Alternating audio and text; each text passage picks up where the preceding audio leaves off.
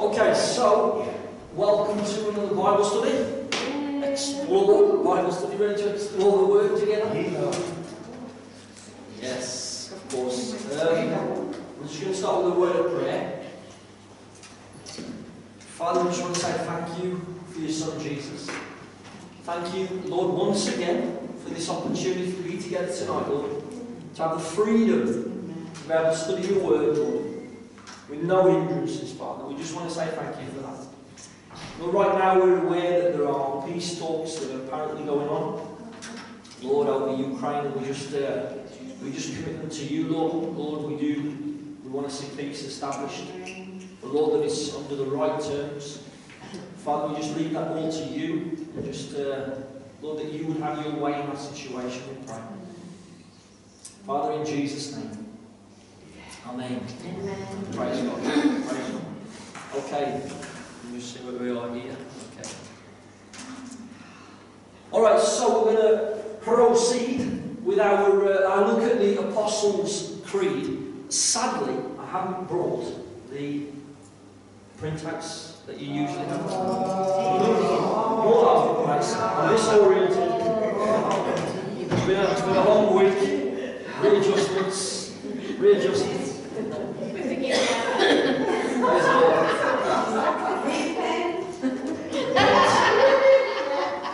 Yes, I will do. But just to remind you where we're at, we started with I believe. We talked about faith, didn't we? What it means to say I believe in God. I believe in God's a good place to start, isn't it? Absolutely. And we talked about God, who God is, how He's made up, that He's a triune God. So let's just remember, it can be summarised really with this statement: God is one what, but three whos. Three distinct persons with one substance. And I know there's a lot of images that we use to explain that, to demonstrate that. But like I said to you last time, I think the most effective one and the most accurate one I've heard was by one of the early church fathers, the Cappadocian fathers, who dealt with this particular doctrine. And they described the Trinity as like a fire. You know, you've got the fire is this one essence, but you've got three distinct flames. Okay? So I think that's a good illustration of the triune God. But let me just explain to you guys. That summary statement there describes the doctrine of the Trinity. Alright? Not that we necessarily understand the Trinity. We really don't, to be honest with you, if we're honest. Do we? But, you know, learned men have sat down and kind of thrashed this out. They had to do it because there's a lot of questions flying around in the early church about who God is and who He's not, and who Christ is, and so on. And so they had to come up with these summary statements. They had to really dig deep to make sure that they weren't going off into error. Okay, so this is a statement that describes the doctrine of the Trinity. That's the Orthodox doctrine, okay? Praise God. So, tonight we're going to start by looking at the next line: God the Father Almighty. I believe in God the Father Almighty, and then we're going to look at Creator of heaven and earth. So let's start with a couple of foundational verses.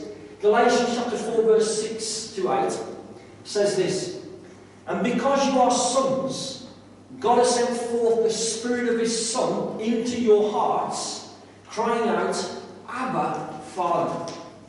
Therefore you're no longer a slave, but a son. And if a son, then an heir of God through Christ." That's awesome, isn't it?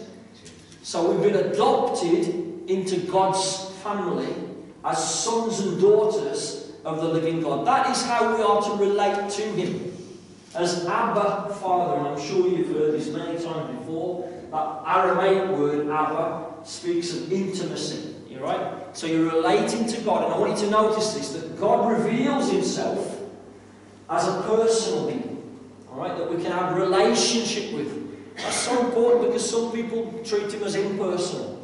Some people relate to him as just like a force. You can't really relate to a force at all, can you? No, but we relate to a personal being. And he has revealed himself as such.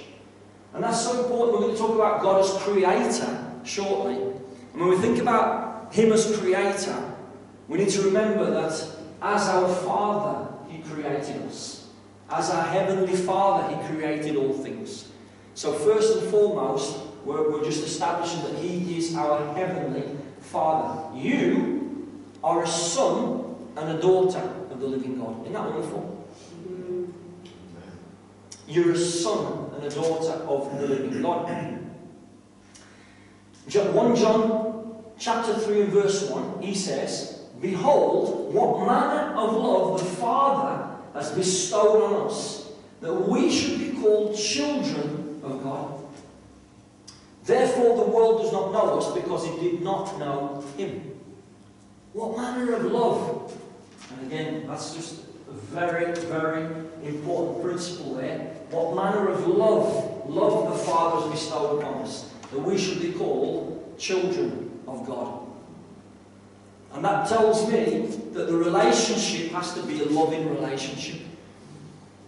Okay? Praise God. Now, I love the next part here. Anybody notice, or can anyone tell me what that story?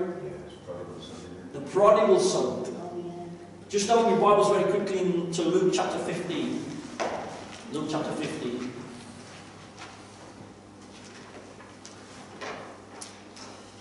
So we know the story about the prodigal son, that he's not happy and he wants to go off and live his life. And so he preempts his inheritance. He wants to receive his inheritance before the time. In other words, he's basically saying, "Look, Father, I wish you were dead. Yeah. You know, so I could have my inheritance and go off and do my own thing." Can you imagine? You know? And off he goes and starts doing his own thing. He squanders all that wealth on immoral living and a lifestyle. But suddenly he comes to his senses, and he says here, let me just find it here, verse 17, Luke 15 verse 17, "But when he came to himself, he said, How many of my father's hired servants have bread enough and to spare, and I perish with hunger? I will arise and go to my father, and will say to him, Father, I have sinned against heaven and before you, and I'm no longer worthy to be called your son. Make me like one of your hired servants. And he arose and came to his father." Okay, so just pay attention now. Look at this. These are the words of Jesus. Alright, he's wanting to teach you something about the Father. So what does he say?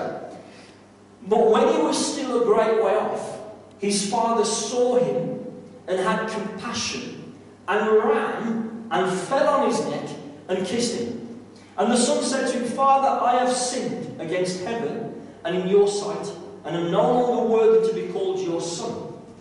But the father said to his servants, Bring out the best robe and put it on him. Put a ring on his hand and sandals on his feet. And bring the fatted calf here and kill it, and let us eat and be merry. For this my son was dead, and is alive again. He was lost, and is found. And they began to be merry." Amen? Praise God. Jesus teaching this about the Father, what he's like. How does he respond to the repentant sinner that comes to him broken after all the mess, all the sin, all the rebellion? You know, how does he respond? He says he came back broken, didn't he? He didn't feel he was worthy to be even called to as a son, or to relate to the Father as a father, but just as a hired servant, you know. And look at the response of the Father. And we said this before, but I can imagine the Father, you know, his heart was broken. He was completely dishonoured by the rebellious behaviour of his son. And it broke his heart. But I can imagine the Father day after day looking out into the distance to see if he could see his son returning. Amen. You know, these are Jesus' words. I've said it 3 times now, but I want you to see and understand. Jesus is revealing the heart of the Father. Jesus is revealing the character of the Father. Yeah, don't worry, don't panic. I'll look over that one.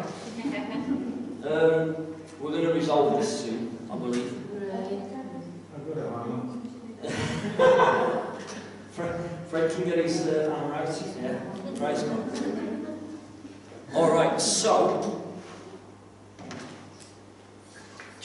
of course, we see this concept of God being Father all over the Scriptures.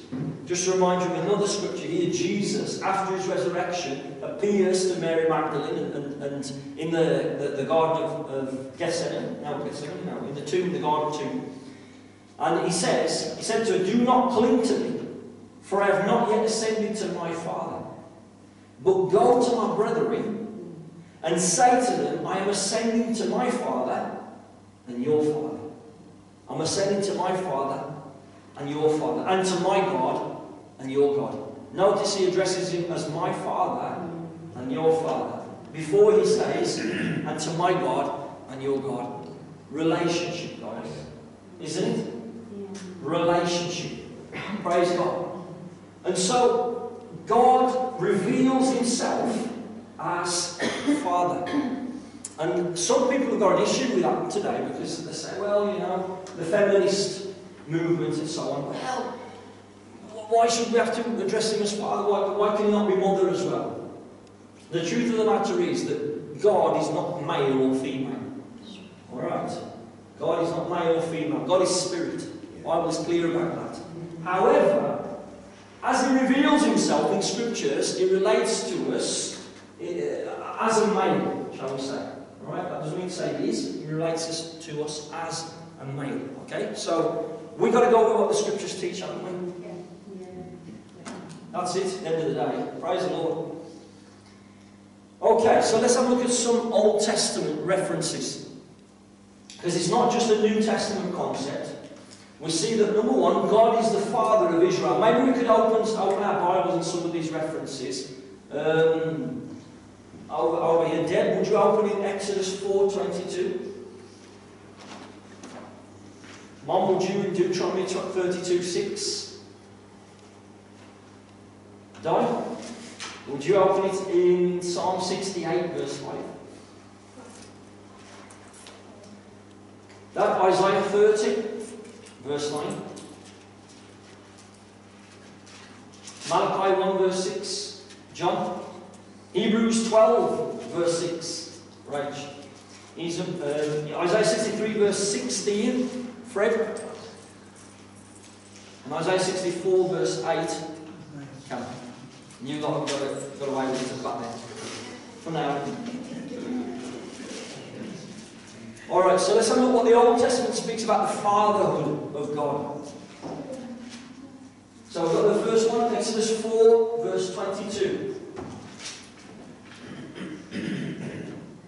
Then say to Pharaoh, this is what the Lord says, Israel is my firstborn son. Yeah, that's alright. Is that the verse? Is it one? 4. That's it. Yes. Yeah, that's right. That's it. Israel is my firstborn son. What? Do you thus deal with the Lord, O foolish and unwise people? Is he not your father who bought you? Has he not made you and established you? Praise God. So the first thing that we see is that God is Father of Israel. Right? He describes Israel as his firstborn son. He has a love and compassion for the people of Israel. Therefore, while they were in slavery, crying out to him, he remembered his covenant with them, he remembered his love for them to redeem them from it. Okay? Praise God. Number 2, he is a father to the fatherless. Psalm 68, verse 5. The father of the fatherless, a defender of widows, is God in his holy habitation. Wow. A father of the fatherless, a defender of widows, is God in his holy habitation. Yeah? Isn't that wonderful? A father to the fatherless. Some of you know what that feels like. Yeah? You lost your fathers earlier on, or you maybe never knew your fathers very well. He's a father to the fatherless. Okay. Ooh, next one.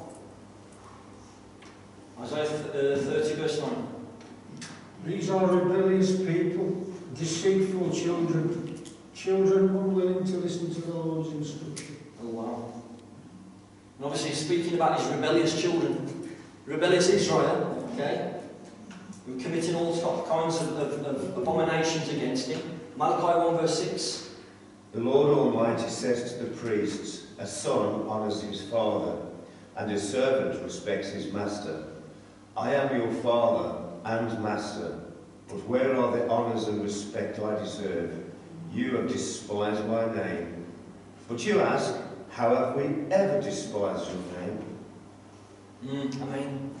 So completely despised, dishonoured the name of the Father. And again he's saying, look, I'm your Father and your Master. And therefore you honour me, you need to honour me, you need to revere me for who I am. And you have not done that. Okay, Hebrews 12 verse 6, I'm flicking out to the New Testament to show you that this doesn't change, this principle doesn't change. For the Lord disciplines those he loves, and he punishes those he accepts as his children. New Testament, post-cross and resurrection. Alright? What does he do again? Read it again, please, Rach. For the Lord disciplines those he loves, and he punishes those he accepts as his children. The Lord disciplines those he loves, and he punishes those he accepts as his children. Wow. We don't hear much about that today, do we? When we're telling people how Moses. Yeah, but there you go. But of course, whenever you discipline, or whenever the Lord disciplines, the whole point of being disciplined is for correction, instruction. The idea is to bring about restoration. Okay? The best thing we can do is not put ourselves into a position where the Lord has to discipline us because we become stubborn, hard-hearted, hard of hearing, and so on. So it shows you, yeah? So it's also saying Hebrews that he chastises us because he loves us. Exactly. Chastises those who he loves. Absolutely. Absolutely. It's all part of it. You know, you who are parents, there are times where you've had to chastise, you've had to correct. Not me, of course. Yeah? But because I was a saint as I was growing up. Anyway, Isaiah 63:16, was it Fred lad? Yeah. Surely you are still our father, even if Abraham and Jacob would disown us. Lord, you would still be our father. You are our Redeemer from age past.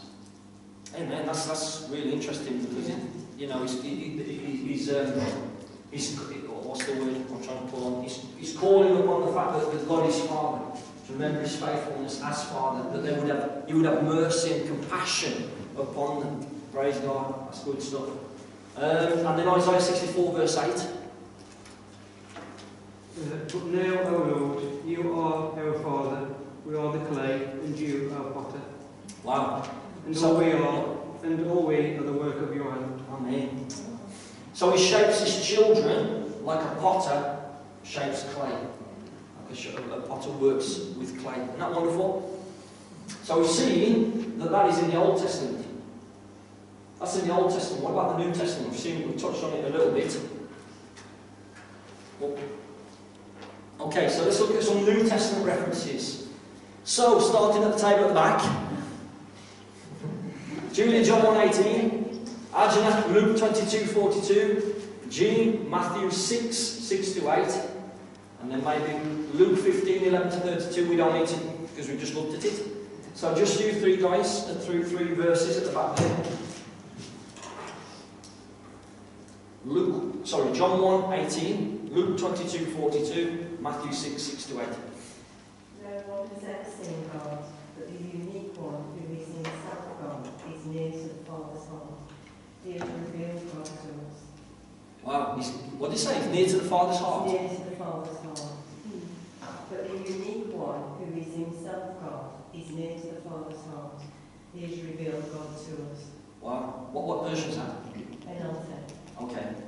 NLT, yeah, interesting. I've not heard that one before. Yeah, that's interesting. Near to the Father's heart, He has revealed the Father, absolutely. Father, if you are willing, take this cup from me. Yet not my will, but yours be done. Amen. So we can see, guys, I mean, really this is ABC stuff, isn't it? But Jesus was Son of the Father, okay? Jesus prayed to the Father, addressed Him as Father, and He was completely submitted to the will of the Father. All of this, Jesus is leaving us an example as well.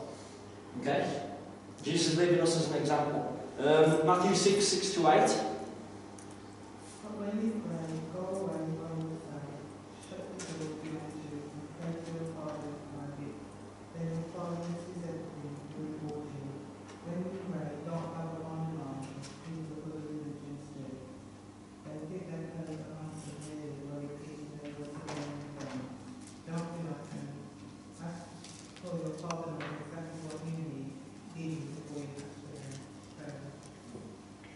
Wow. Let me just have a look at that again. That's a couple of points I want to bring out in there. Matthew 6 to 8. So he said, yeah, when you pray, go into your room, and when you shut your door, pray to your who? Pray to your Father. Pray to your Father. That's special, guys. Pray to your Father who is in the secret place. And your Father who sees in secret will reward you openly. When you pray, do not use vain repetitions as the heathen do, for they think that they will be heard for their many words. Therefore, do not be like them, for your Father knows the things you have need of before you ask Him. Wow. He knows the things that you have need of before you ask Him. And you know, relating to God as Father, it also implies that we trust Him, to provide the things that we need. He knows what we have need of before we ask Him, and yet we're to ask Him, okay, to acknowledge our dependence upon Him, but we're also to trust Him for whatever answer He gives. Because there are times when we ask for something and He doesn't give it. Yes? The truth be told. There are times when we pray for something and He doesn't answer the prayer the way that we would like it to be answered. What do we do with that? What do we do with it? Well, we have to trust Him that He is our Heavenly Father and that He has a good plan and a good purpose for our lives and that He knows best. He knows best. And that's why I've got a serious issue with some teachings that make out that God is obligated in some way to give me what I demand or what I ask if I do it in faith. Do you understand? As long as I exercise, and I'm going to say, the law of faith, as some are saying, that God is obligated to respond to the law of faith and give me what I want, you know, because he's got to, because I exercise faith. We put our faith in the person of God. We put our faith in His sovereignty. Yeah. All right. Yeah. It's really important that we get this right. It's really important. That means we're going to see, and we'll see that God has a will. And there are times when we ask things that are not in accordance with His will. And so He doesn't give it. That's it. That's it, friends. And again, all right, we're going off track a little bit, but it's kind of related. But we're talking about our prayer life. And let me just clarify this a little bit. This idea that God has created the law of faith, okay, and that when you operate in the law of faith, God is obligated to respond to that. That then makes you sovereign, or faith, this law of faith sovereign. Do you understand that, folks? Yeah. That means if there's something outside of God that obligates Him to do something, then that is sovereign and not God. Do you understand? Yeah. That's very important for us to understand. So I do not swallow this idea that there is a law of faith that we have to, you know, if you can just activate that law of faith that governs the universe, that God has to respond in the way that you want, you know, because you've pressed the right button of faith that makes Him respond. That's a skewed idea of God, completely. Because what happens then is it puts man in the place of God, doesn't it? We determine the way our life is to work out because we operate in the law of faith. And that's blasphemy in my understanding. Anyway. So, we relate to Him as Father. We trust Him as Father. We trust Him as Sovereign Lord and God. And, you know, we thank Him when He blesses us with the things we ask for. Praise God. When He chooses not to, you know, because it's in accordance with His will, ultimately. When He chooses not to, we praise Him anyway because He's still God. Good. All right.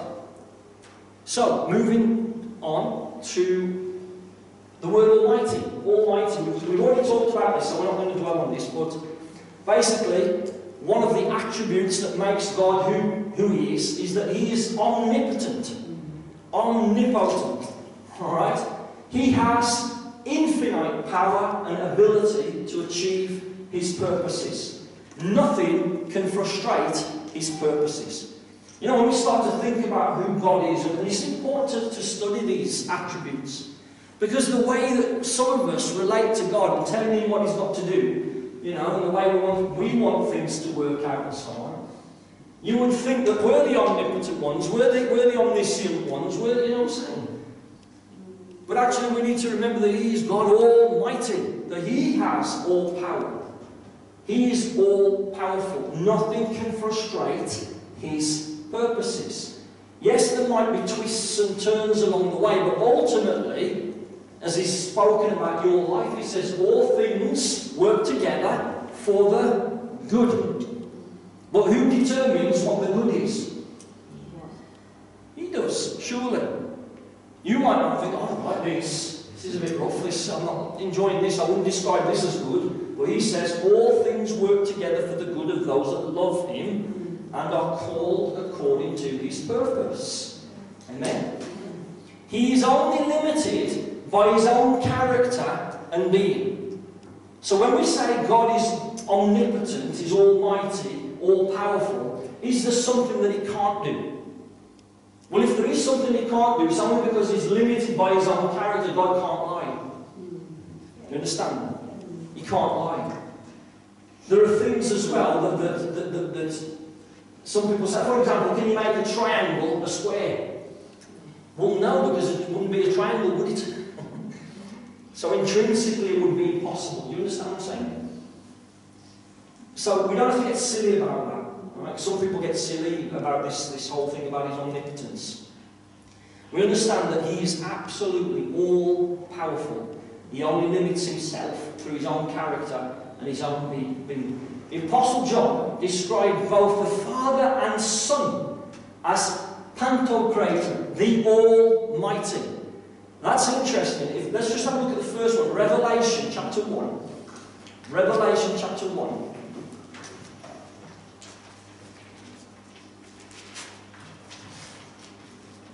It's at the end of the Bible.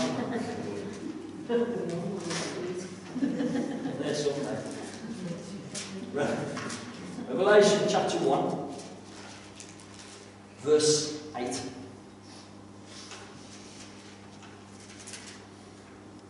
So this is Jesus speaking, yes? He says, I am the Alpha and the Omega, the beginning and the end, says the Lord, who is and who was and who is to come, the Almighty. The Almighty. Yes? Praise the Lord. Praise the Lord. Let's just keep reading. I, John, both your brother and companion in the tribulation and kingdom and patience of Jesus Christ, was on the island that is called Patmos for the word of God and for the testimony of Jesus Christ. I was in the Spirit on the Lord's day, and I heard behind me a loud voice as of a trumpet saying, I am the Alpha and the Omega, the first and the last. And what you see write in the book and send it to the 7 churches which are in Asia, to Ephesus, to Smyrna, to Pergamos, to Thyatira, to Sardis, to Philadelphia, and Laodicea. Then I turned to see the voice that spoke with me, and having turned I saw 7 golden lampstands. And in the midst of the 7 lampstands, one like the Son of Man, clothed with a garment down to the feet, and girded about his chest with a golden band. His head and hair were white like wool, as white as snow, and his eyes like a flame of fire. His feet were like fine brass, as if refined in a furnace, and his voice as the sound of many waters. He had in his right hand 7 stars, out of his mouth went a sharp 2-edged sword, and his countenance was like the sun shining in his strength. And when I saw him, I fell at his feet as dead. But he laid his right hand on me and said to me, do not be afraid. I am the first and the last. I am he who lives and was dead. Wow. And behold, I am alive forevermore. Amen. And I have the keys of death, of Hades, and of death. He's speaking about Jesus, the Christ, the Son of God, who refers to himself as the Alpha and the Omega, the one who was and is to come, the Almighty. Amen. That's really powerful. It's a verse that can be used to uphold the doctrine of the deity of Christ. Okay? Explaining that Christ is almighty. He has the same attributes as God the Father and God the Holy Spirit. And there are a number of other references there. Just to give you some more examples throughout the scriptures about God's omnipotence. He says, we just read it, I am the Alpha and the Omega, says the Lord God who is, and what, who was, and who is to come, the Almighty. Jeremiah 32 verse 17, Our sovereign Lord, you have made the heavens and the earth by your great power and outstretched arm. Nothing is too hard for you. We're gonna watch something shortly, hopefully, if it works. We're going to watch it. It'll just give you a little bit of an idea of the immensity of God. Alright? The awesomeness of God. Just one more, Cam. And of course, Genesis chapter 1, verse 1, which we're going to start to look at now. In the beginning, God created the heaven and the earth. God created the heaven and the earth. So, just bring it down a little bit. Let's focus on that now. So we've seen that God is Father and that God is Almighty. He's omnipotent. Let's have a look at just a glimpse of His omnipotence, of what He's capable of. So when you start, just pause it a minute, Cam. I just want to speak very quickly. So maybe you've seen this, maybe not. It's called If Earth Was a Golf Ball. If Earth Was a Golf Ball. We're not going to have time to watch it all. We're going to watch maybe about 6 minutes of it.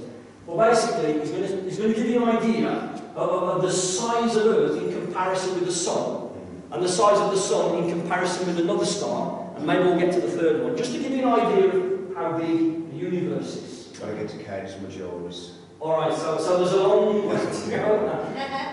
That's the big one. Go for it, Cam. That changed my life. If the Earth were the size of a golf ball, okay, the Sun would be 15 feet in diameter. Okay, that didn't seem to move anybody either, so let me try it a different way. Let me just try it just a different way. I thought I might need this, so I brought a golf ball, okay? So all through the evening, this is going to represent Earth, all right? So this is where we are. I need everybody in the building to look as closely as you can and find yourself, okay? And when you found yourself, I want you to nod your head so that I know you've located you on the Earth, okay? You nodding your head? Okay, you found yourself. If the Earth were a golf ball, the Sun would be 15 feet in diameter. That's not 15 feet in diameter. Can we blow that up just a hair, maybe give them 15 feet in diameter? So here's a little perspective for you, okay? Is this working for anybody? Here we are on the Earth, and that's the Sun. It's so big, you could put 960,000 Earths inside the Sun. So if the Earth were a golf ball and the Sun were 15 feet in diameter, you could put 960,000 golf balls inside that 15-foot in diameter Sun. That's enough golf balls, by the way, because I know that seems like a big number, to fill a school bus with golf balls could fit inside the 15-foot in diameter Sun. It's a massive star, and it's one of hundreds of billions of stars in the Milky Way galaxy, our cul-de-sac in the neighborhood called the cosmos that God has made. It's huge, and we're worshiping a star-breathing God tonight. But I want to tell you about the second star, okay? Because the second star absolutely wrecked my life. I heard about it when I was a high school student here in Atlanta. One of our youth leaders did a talk, and he mentioned this star. I didn't know how to talk to God for about 2 months after I heard about this star. It's called Betelgeuse or Betelgeuse. You can pick your pronunciation. I'm obviously going with Betelgeuse, and Betelgeuse is incredible. Here it is in the night sky. I know it doesn't look incredibly ferocious, but it's 427 light years away. So that's 427 times 5.88 trillion miles away from us right now. Draw it in a little closer with the Hubble Space Telescope, and you can start to get a little bit of the feeling of its intensity. But this is the crazy thing about Betelgeuse. Are you ready for this? Betelgeuse is twice the size. Are you ready? You think I'm going to say twice the size of the Sun? Oh no, it's twice the size of the Earth's orbit around the Sun, Betelgeuse is. It's crazy. If the Earth were a golf ball, Betelgeuse would be the height of 6 Empire State Buildings on top of each other. Now, come on, have you seen the Empire State Building? I mean, maybe what you're going to need to do is gather the family, get a golf ball, get some plane tickets, and fly up to New York. And you're going to go into Midtown, you're going to take your golf ball and put it on the sidewalk outside the Empire State Building. Don't worry about people thinking you're crazy. They're not even going to notice you in New York. You're going to go across the street. You're going to look up at the Empire State Building and imagine 5 more Empire State Buildings on top of the Empire State Building. That's Beetlejuice, and that's the earth, and somewhere you're on it.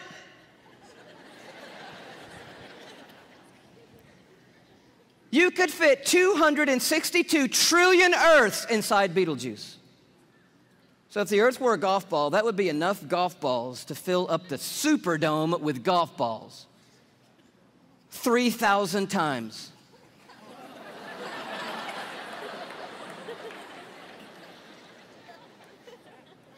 When I heard that as a teenager, that stumped me right there. Because most of my praying had been advising God, correcting God, suggesting things to God, drawing diagrams for God, reviewing things with God, counseling God. The third star, can you go a little bit bigger with me? The third star is called Musifi. Here it is in the night sky. It's that gold star to the top left. We have the big image of it. It's 3,000 light years away, but I just want you to see it in the span of all these little glittering stars so that you know that at times when you look up at night, it is not just twinkle, twinkle, little star, how I wonder what you are. I'm telling you what you are. What you are is intense and huge and massive and ferocious is what you are. And this one used to be called Herschel's Garnet Star. Check it out. If the Earth were a golf ball, Musifi would be the width of 2 Golden Gate bridges end to end. Apparently, you're going to need to go from New York to the West Coast. Go to San Francisco with your family and your golf ball. Place your golf ball at the beginning of the Golden Gate Bridge. Go across the bay into Oakland to a high place where you can see the entire Golden Gate Bridge. Another second Golden Gate Bridge will be in your imagination. Span all the way back the 2 Golden Gate Bridges to the very beginning and find your golf ball over there. That's the Earth, and somewhere you're on it. One of the stars in the Milky Way galaxy. It's so big you could fit 2.7 quadrillion Earths inside this one star. And it goes on. Yeah. It goes on. It's big, isn't it? Yeah. Wow. Wow. All right, so let's talk about God's creator of heaven and earth. I just wanted to give you a bit of perspective there. How much chance landing on that one is it with a museum? Okay, Nehemiah chapter 9 and verse 6. Nehemiah says, "You are the Lord, you alone. You have made heaven, the heaven of heavens, with all their host, the earth and all that is on it, the seas and all that is in them.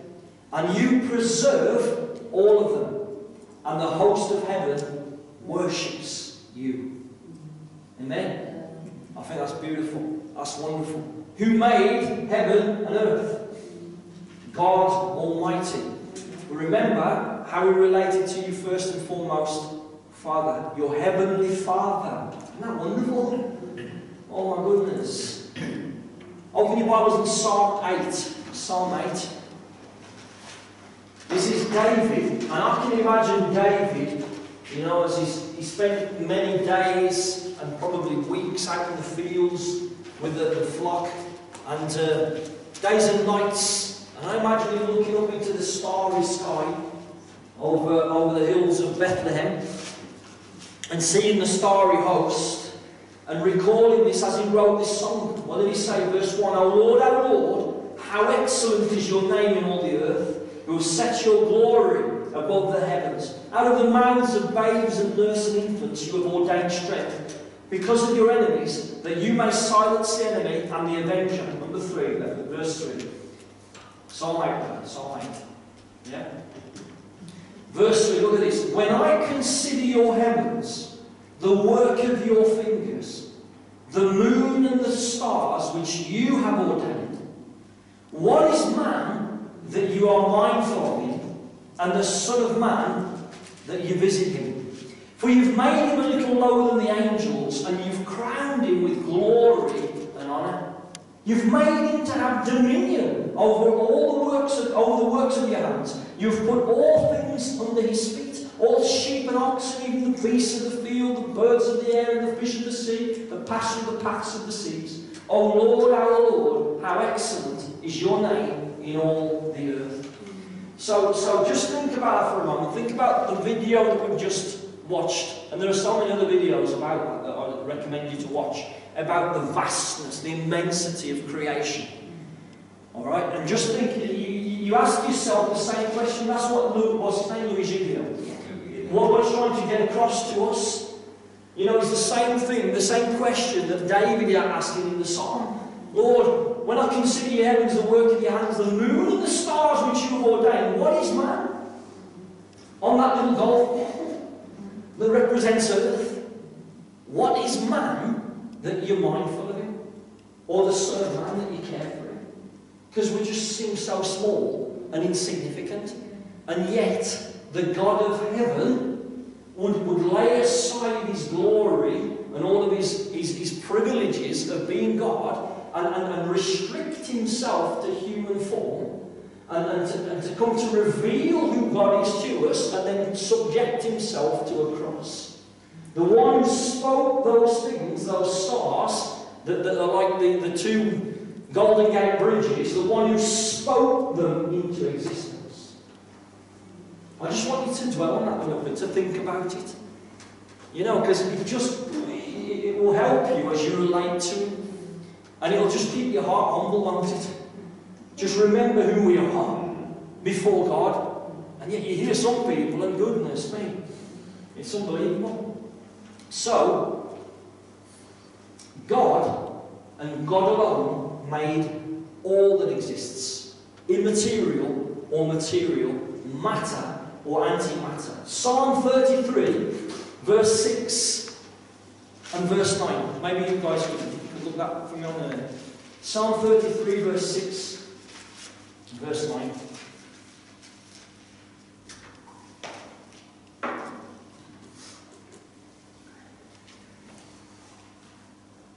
Have you got it, Susan? Psalm 33, 6 and 9.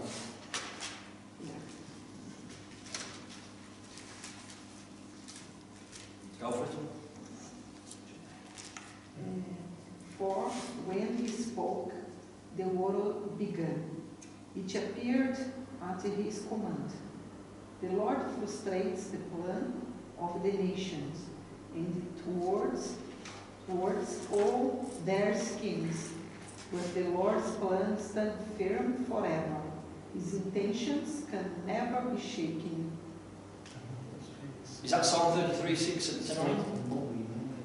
No.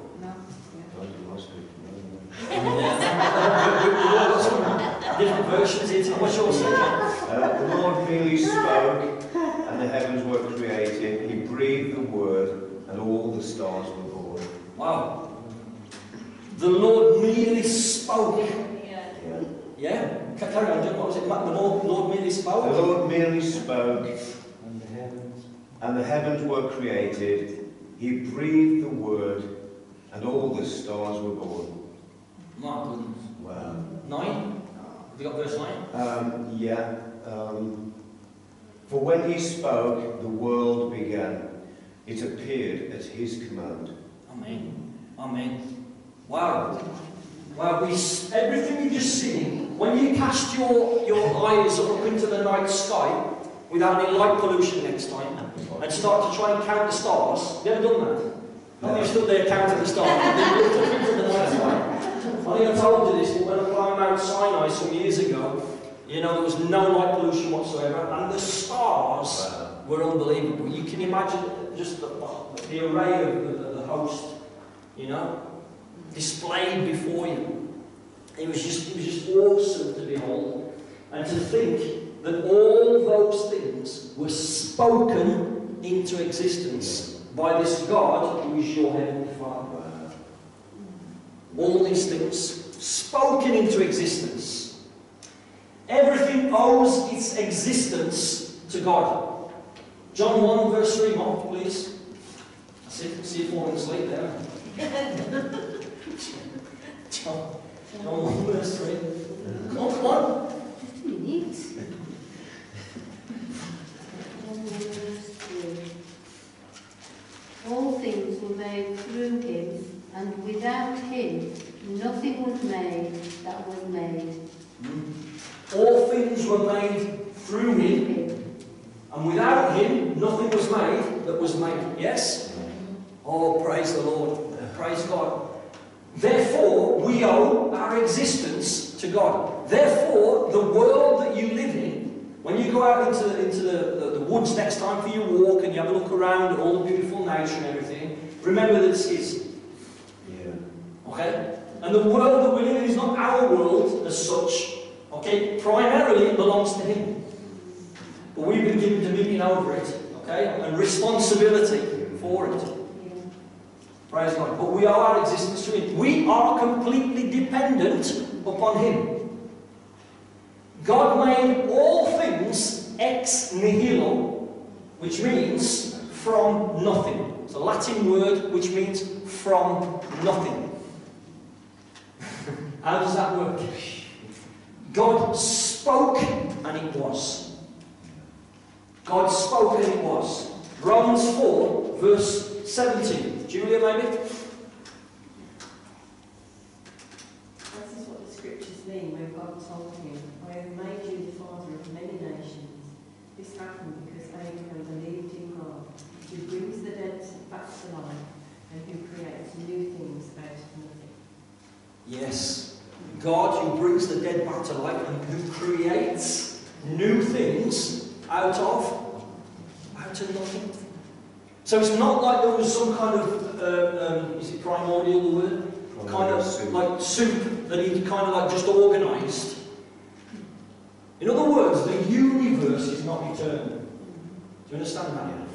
The universe had a beginning, and I think that a lot of scientists would agree with that.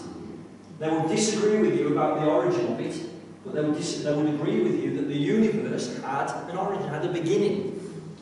And I think the reason they believe that is because they accept that the universe is expanding. And so if the universe is expanding, it means if you trace it backwards instead of forwards, you come to a beginning point, yes? Yeah. And that beginning point, I want to suggest to you, is not a big bang, where you know, there was this ball of cosmic gas that suddenly exploded, you know, and then randomly ordered itself. Everything fell into order. I heard somebody many years ago, I think I've told you this one, but it's like stripping down a motorbike into all of its component parts, all of it. Putting it into a big cardboard box, okay? Shaking it around and then throwing it up in the air and then it all falling back together as a perfectly working motorcycle. Do you understand? That's kind of like the Big Bang Theory. And then you've got the question, if it were a Big Bang, if it were a cosmic ball of gas that exploded, where did that come from? It's the first cause, isn't it? Exactly. If that was the event, what's the first cause? There has to be a cause, an effect. Doesn't it? Cause, effect, cause, effect. What's the first cause? The first cause is God. Yeah. God is eternal without beginning or end. Try and get your head around that. He just is. He just is. And if He wasn't, you wouldn't be either. That's right. Isn't that true? Amazing. Wow. It's awesome when you start to think about these things and understand the greatness of God, the majesty of God. Let me just upset the word of faith people again. Because again, there's this idea that, you know, we can confess things into being. We can activate the force of faith, the law of faith, and we can confess things into being. I know because I fell for it many years ago. I fell for this heresy many years ago. Alright, so I started to confess things, and you know, you get a bit frustrated after a while, but you get being told, no, you can't not believe, because if you don't believe, then you won't see it, and it's your fault anyway. So you've got to keep confessing, and that you, like God, can confess things into being, as if you were God. Really? Really? Don't get me wrong, I think that the words of our mouth are powerful. But not powerful to create something out of nothing. Not at all. That belongs to God, and God alone. We're not gods. We're not little gods. Okay? I mean, I made that very clear for the video as well. We're not little gods. Amen? Praise the Lord. Hebrews 11, verse 3. Hebrews 11, verse 3. By faith, we understand that the universe was created by the Word of God. Do you believe that? Do you believe it? That the universe was created by the Word of God? Yeah. Praise God, you believe it by faith. You weren't there, you didn't see it, you didn't hear it. You believe it by faith, that's what he gave us. We understand that the universe was created by the Word of God so that what is seen was not made out of things that are visible. Everything was spoken into existence. Bless the Lord. So, when we confess that God is creator of heaven and earth, thinking about the Apostles' Creed now, going back to the Apostles' Creed, when we're saying things like creator of heaven and earth, what are we declaring? We're declaring, number one, God is distinct from creation. God is not the creation. God is not created. God is distinct from it. He's different from it. Yes? He's the origin of it. So it's not that everything else is God. No, God is distinct from it. However, God is sovereign over creation. God is sovereign over creation. He's the governor, if you like, of all of creation. God loves his creation. And very importantly, God remains active in creation.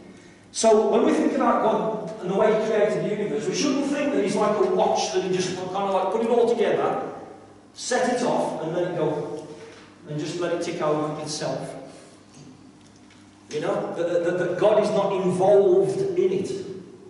Because the Bible makes it clear, not only did he create all things, but he sustains all things. He's the atomic glue that keeps everything together. Okay? So he's very much involved in creation. He doesn't just set it off and establish some laws and everybody has to go by those laws. No. He actually is involved in creation. Interestingly, when we talk about triunity of God, Trinity of God, we see that all three members of the triune Godhead were involved in some way in the creation. God the Father was the one through whom all things came. 1 Corinthians chapter 8, verse 6. Jesus Christ is the one through whom all things came, and in him all things were created. Colossians 1. Let's read Colossians 1, verse 16. That's an important New Testament passage. Colossians 1, verse 16. Any volunteers?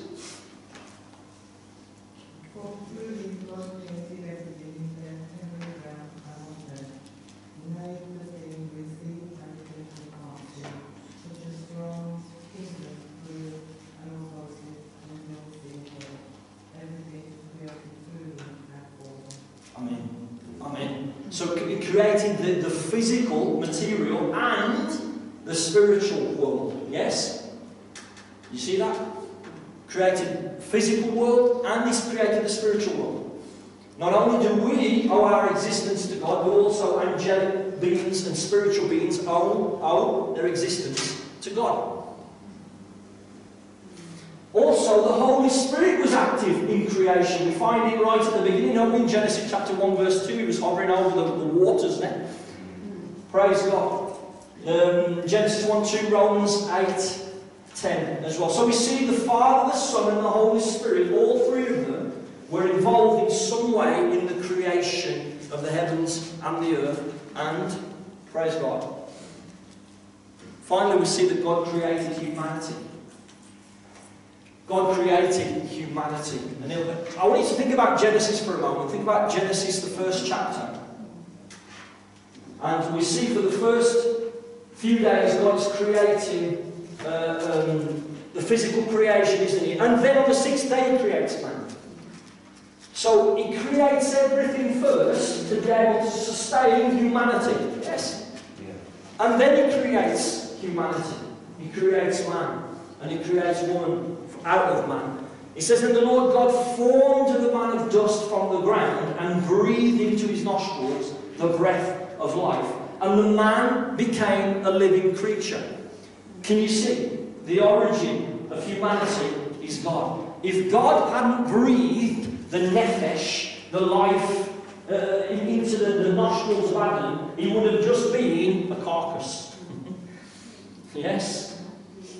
You know what I mean? It's quite interesting that if I were to open Fred up, okay, with a knife, I'm not going to do that, so don't worry about it. If I was to open him up, I'd find pretty much the same internal organs as I have if you were to open him. Yes? We're pretty much the same thing, aren't we? As men, as human beings. But he's so different in his personality, isn't it? Isn't that amazing? You know, physically, biologically, we're the same, aren't we? We need the same organs and everything else. We're identical, if you want, in terms of our makeup. And yet we're so unique and different, each one. Hallelujah. And you know, God is involved in that, friends. God is involved in that. You are unique and a person because God has breathed his life into you, if you want. Amen. Amen. Praise God. Just a very quick, just because we're going to have a bit of a break in a minute. Just to mention, in Genesis chapter 1, one of the things that strikes you is that when God created everything, he created it, all things were good. Amen. We see that. All things were good. That's important to note. Obviously, it's ABCs, isn't it? But we see that in Genesis chapter 3, something goes terribly wrong. And we'll talk about that another time. Some people get upset about are we talking about 7 literal days? You know, in which the heavens and the earth were created and then God rested on the 7th day. Was it literally 7:20? How many of you think that it was 24 hours? Literal 24 hours? I mean, God could do that, couldn't he? How many of you don't? I struggle with the first 3. Okay. Because God created the sun on day 4. But light was already created, which is the Son of God. But he did say that there was evening and then there was morning. So it's a little bit ambiguous. Yeah, absolutely. Some people get really upset about that. If you say, I'm really 24 hours, oh no, you know. Just another point as well, that the Hebrew word for day, God, can mean literally a day of 24 hours, but it can also mean a period of time. Yeah. I'm not suggesting by that evolution, all right? Don't accept that, no. At the end of the day, just to finish this, we've got to remember that when that was being written, they weren't asking the questions that we ask today. They're not trying to discover, you know, all the ins and outs of how things were made. I don't think that was the purpose of Genesis chapter 1, a scientific explanation of all the things that were made. Okay? The point is that it was made by this God, Elohim. Okay? The one that you remember, the Bible wasn't written to us, it was written for us. Okay? So the people who were reading this originally, they were coming from a culture where there was lots of idolatry and various gods and so on. The whole point of the message, the opening book of the Bible in Genesis chapter 1, is to show you that it's an Elohim. It's this God that is creating all these things. So the purpose is theological and not scientific. Yeah, that's right. Right. Will you get that? Yeah. Praise God. So don't get upset if, you know, if people want to argue with you about that. Amen. The Lord's quite capable of doing it in 7 days. It doesn't necessarily have to be so. It doesn't mean to say that was the purpose for which it was written. Okay? Amen. So let's have a break. Let's have some tea, coffee. And then we'll come back and just have are your heads frozen? I'm loving it. Praise. Have a